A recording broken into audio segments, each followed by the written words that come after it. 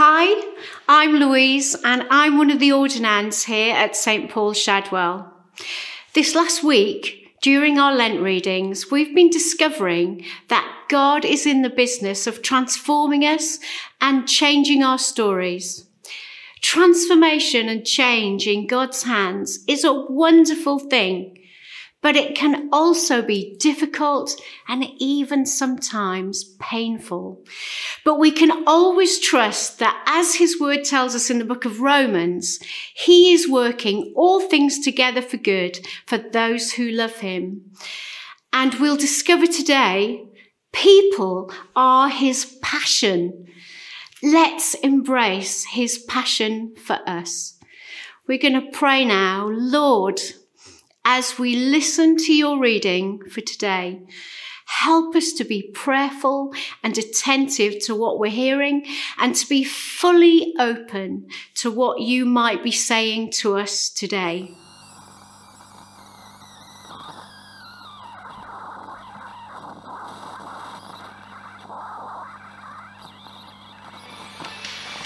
It's the big weekend sale at Watney Market with colossal savings on a huge variety of products. Big kahuna deals on fish, fruit and veg, plastic bin lids and so much more. We've got all you need for a fraction of the price. From tiny apples all the way to something that looks a bit like sweet potato.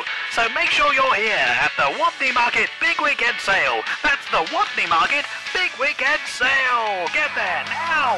Get in the car now.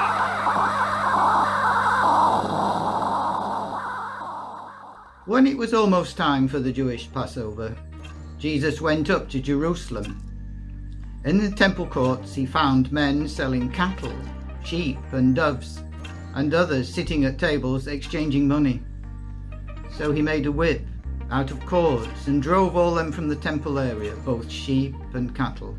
And he scattered the coins of the money changers and overturned their tables. To those who sold doves, he said, "Get these out of here. How dare you turn my Father's house into a market?" And the disciples remembered that it is written, "Zeal for your house will consume me." And then the Jews demanded of him that what miraculous sign can you show to prove your authority to do all this?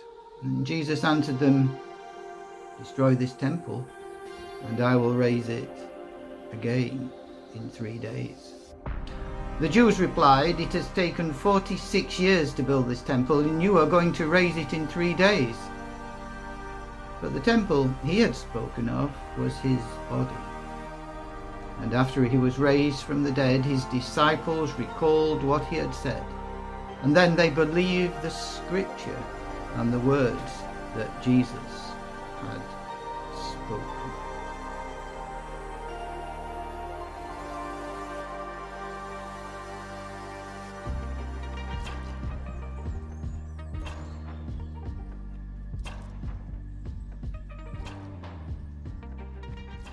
Well, here we are in the second chapter of the book of John, a little time after the private miracle that Jesus did, turning water into wine at the wedding in Cana.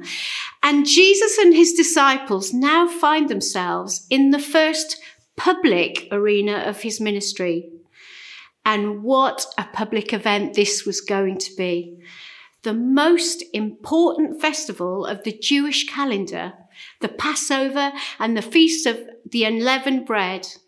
And Jesus was about to do something incredibly unexpected.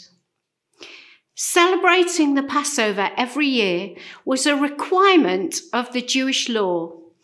Each family brought an animal to the temple for the priests to sacrifice for the forgiveness of their sins and in remembrance of the Exodus from Egypt, when lambs had been sacrificed and their blood was painted on the doorposts of each dwelling. And that act saved the firstborn children of Israel in Egypt. All the firstborn of the Egyptians died that night, an event itself so shocking and so traumatic that Pharaoh had been momentarily shaken out of his hard-heartedness and released the people of Israel out of their captivity at his hand. Now they were heading home. Remember, Jesus would have grown up attending the Passover every year of his life. Remember, he once got left behind in Jerusalem as a young boy after that particular Passover and was found in the temple at his father's business. But as we've seen in the reading, this was going to be another shocking Passover as we witness Jesus taking the time to make a whip from cords and using it to drive out oxen and sheep and the dove sellers from the temple precincts. He was overturning tables and scattering coins everywhere. This seems so out of character for the Jesus that we see in the rest of the gospel accounts. And if we're honest with ourselves and with each other, we probably find this very uncomfortable to think about. Gentle Jesus, meek and mild, this is not. This is a passionate and physically alarming event. What is Jesus doing? Or perhaps the more pertinent question is, why is Jesus doing this? If we listen closely to his words as he shouts over the noise, we might begin to understand. Take these things away from here. Stop making my Father's house a place of business. What does he mean? And what had the religious leaders allowed that so offended him, that so offended God himself? Well, we're going to delve deeper into that question. But first, I want us to ask the question, what does this have to do with us? How might this challenge us today? Well, before we think about that, we should really understand how this event relates to the other Gospels. Matthew, Mark, and Luke, the synoptic Gospels, place the account of this event, the cleansing of the temple, right at the end of Jesus' ministry, at the last Passover, just before his arrest, his crucifixion, and his resurrection. So, has John got mixed up or slotted it into a different place for a different emphasis? Well, there are many Bible scholars that now think that Jesus actually cleansed the temple twice.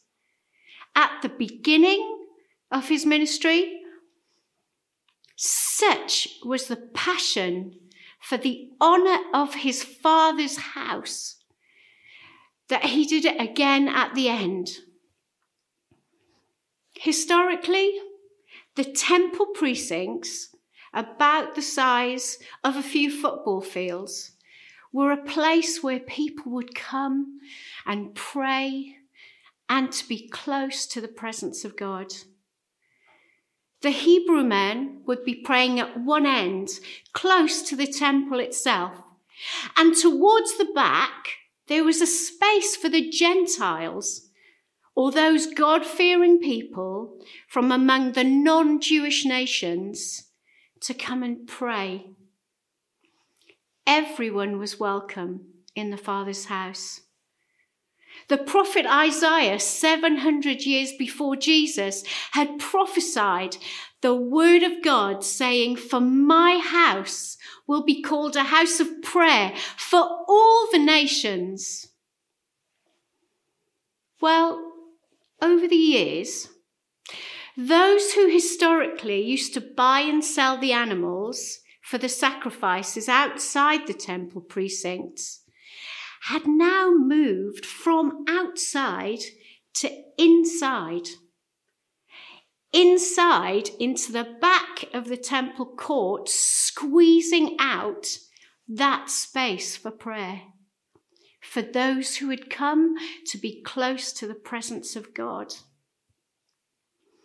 And sadly, there is much evidence to suggest that the high priests themselves, the representatives of God to the people, the religious leaders of the people, had actually taken over the business for their own wealth and benefit. They were actively ignoring the importance of prayer and choosing business and self-interest over closeness to God's presence, overcharging God's people for the sacrificial animals and making money out of the people's religious devotion. At this moment, at the beginning of his public ministry, Jesus is driven by a burning, all-consuming passion for the honour of his Father's house, for the people who had come to the presence of God. It was a prophetic protest against corrupt religion, because as the disciples looked on, probably astonished at what they were witnessing, the passage tells us that they remembered the description of David in Psalm 69 and verse 9. For zeal for your house has consumed me. Just like Jesus, David was calling the people back to true worship, to renewed obedience to God, but out of a heart that longed for the presence of God.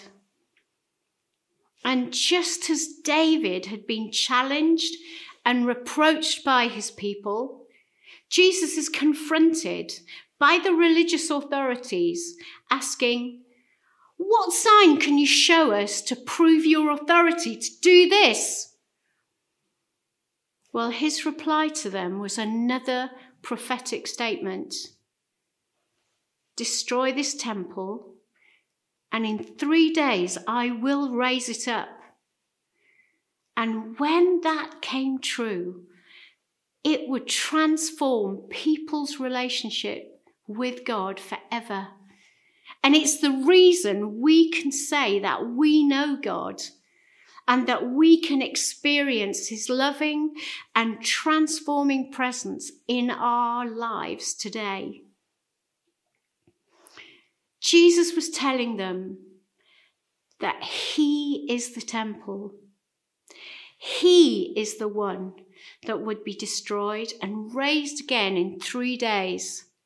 He is the one who the Bible tells us carries the mess of our lives, the mistakes, our regrets, and our deliberately sinful choices. And as we respond to him, he deals with it, making a way for us to know God's transforming life in ours. Well, I don't know about you, but I find that incredible. But what has that got to do with us today? Why does any of that matter in 2021? Well, Jesus is just as passionate about his world, his family, the church, and about us today as he was then. He loves us.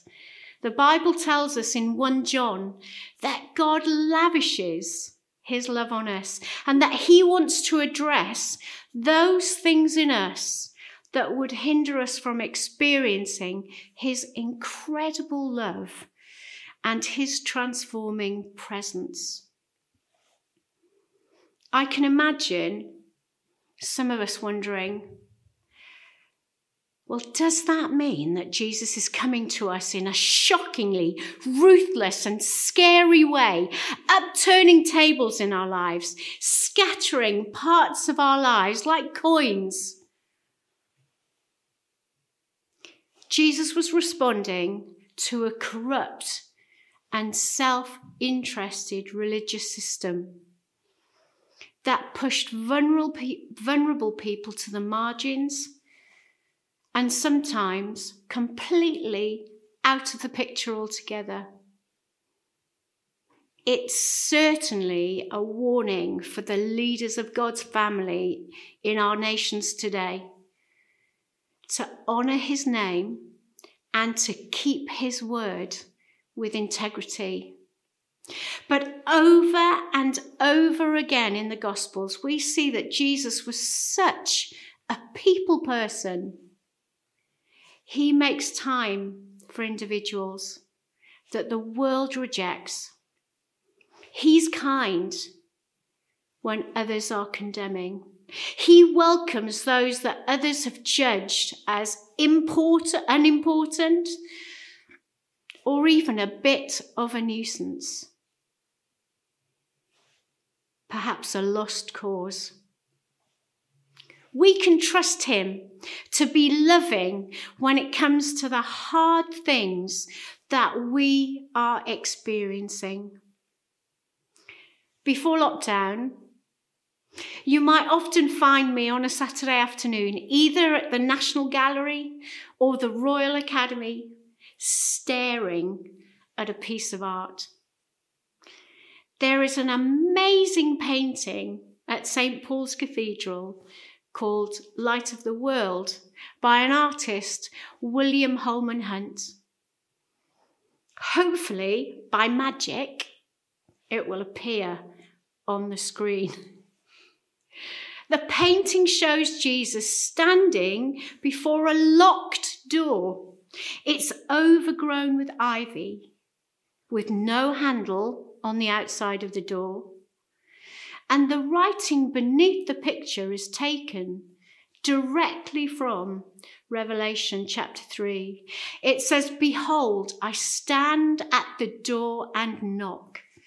If any man hear my voice and open the door, I will come into him, and he will sup with him, and he with me." This quote is often applied to people who've yet to begin their journey of faith. And maybe that's some of you watching today. But that's not the context in Revelation chapter 3. Jesus was speaking these words to the church in Revelation, to those already experiencing his love and his presence, like us, inviting us to open the door to him fully, asking us to trust him, perhaps with those things that we struggle with the most.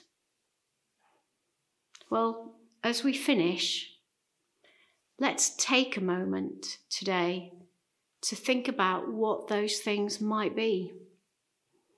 For some of us, we know straight away what those things are. It may be a habit, ways of thinking, thoughts that were once just occasional visitors into the precincts of our lives, but somehow we've allowed them to move right in and stay. It may be unforgiveness or fear. Perhaps we're experiencing doubts about God's love for us, or something that has been said or done to us that has become a permanent feature of our life now. Or perhaps we know that we simply aren't as passionate about the things of God as we used to be, or even want to be.